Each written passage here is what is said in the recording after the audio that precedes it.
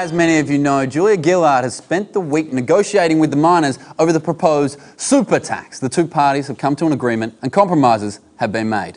Now, what many papers have published is the things that Julia Gillard did offer the miners. Yet what nobody has published, and what we have for you tonight exclusively on Studio A, are the 5 things that Julia Gillard didn't offer the miners. At number 5. All right, the super tax stays, but you guys can have a spot in my backbench, if you know what I mean. Still sound a bit puffed out from that vuvuzela work, Steve. At number 4.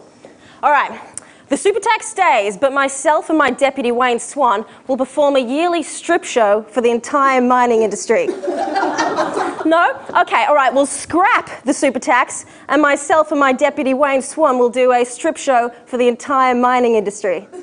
Still no, okay.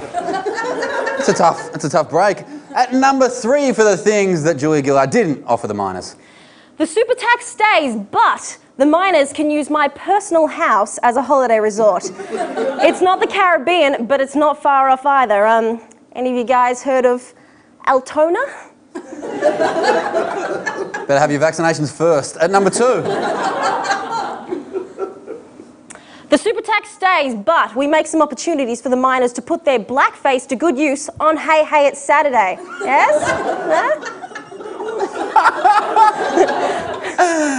And number 1 in our list of things that Julia Gillard didn't offer the miners. All right, the super tax stays, but we make it legal for miners to have sex with minors. Eh? Thank you, Tegan Higginbotham.